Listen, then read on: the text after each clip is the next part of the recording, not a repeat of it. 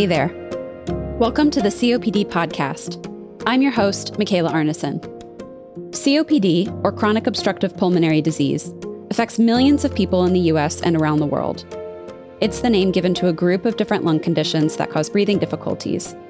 It's serious and has no cure, but it's also manageable. We'll get into all of that throughout the series.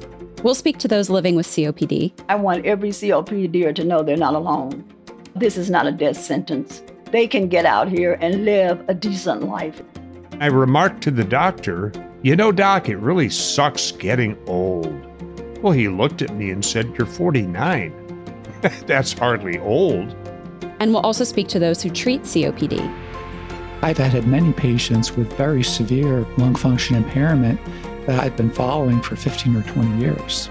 The best thing we can do for one another is demonstrate how to grow, how to accept and thrive in life despite all of this. Each episode will take a look at a different aspect of COPD, from causes and symptoms to diagnosis and treatment, and how people with COPD can live their life on their terms.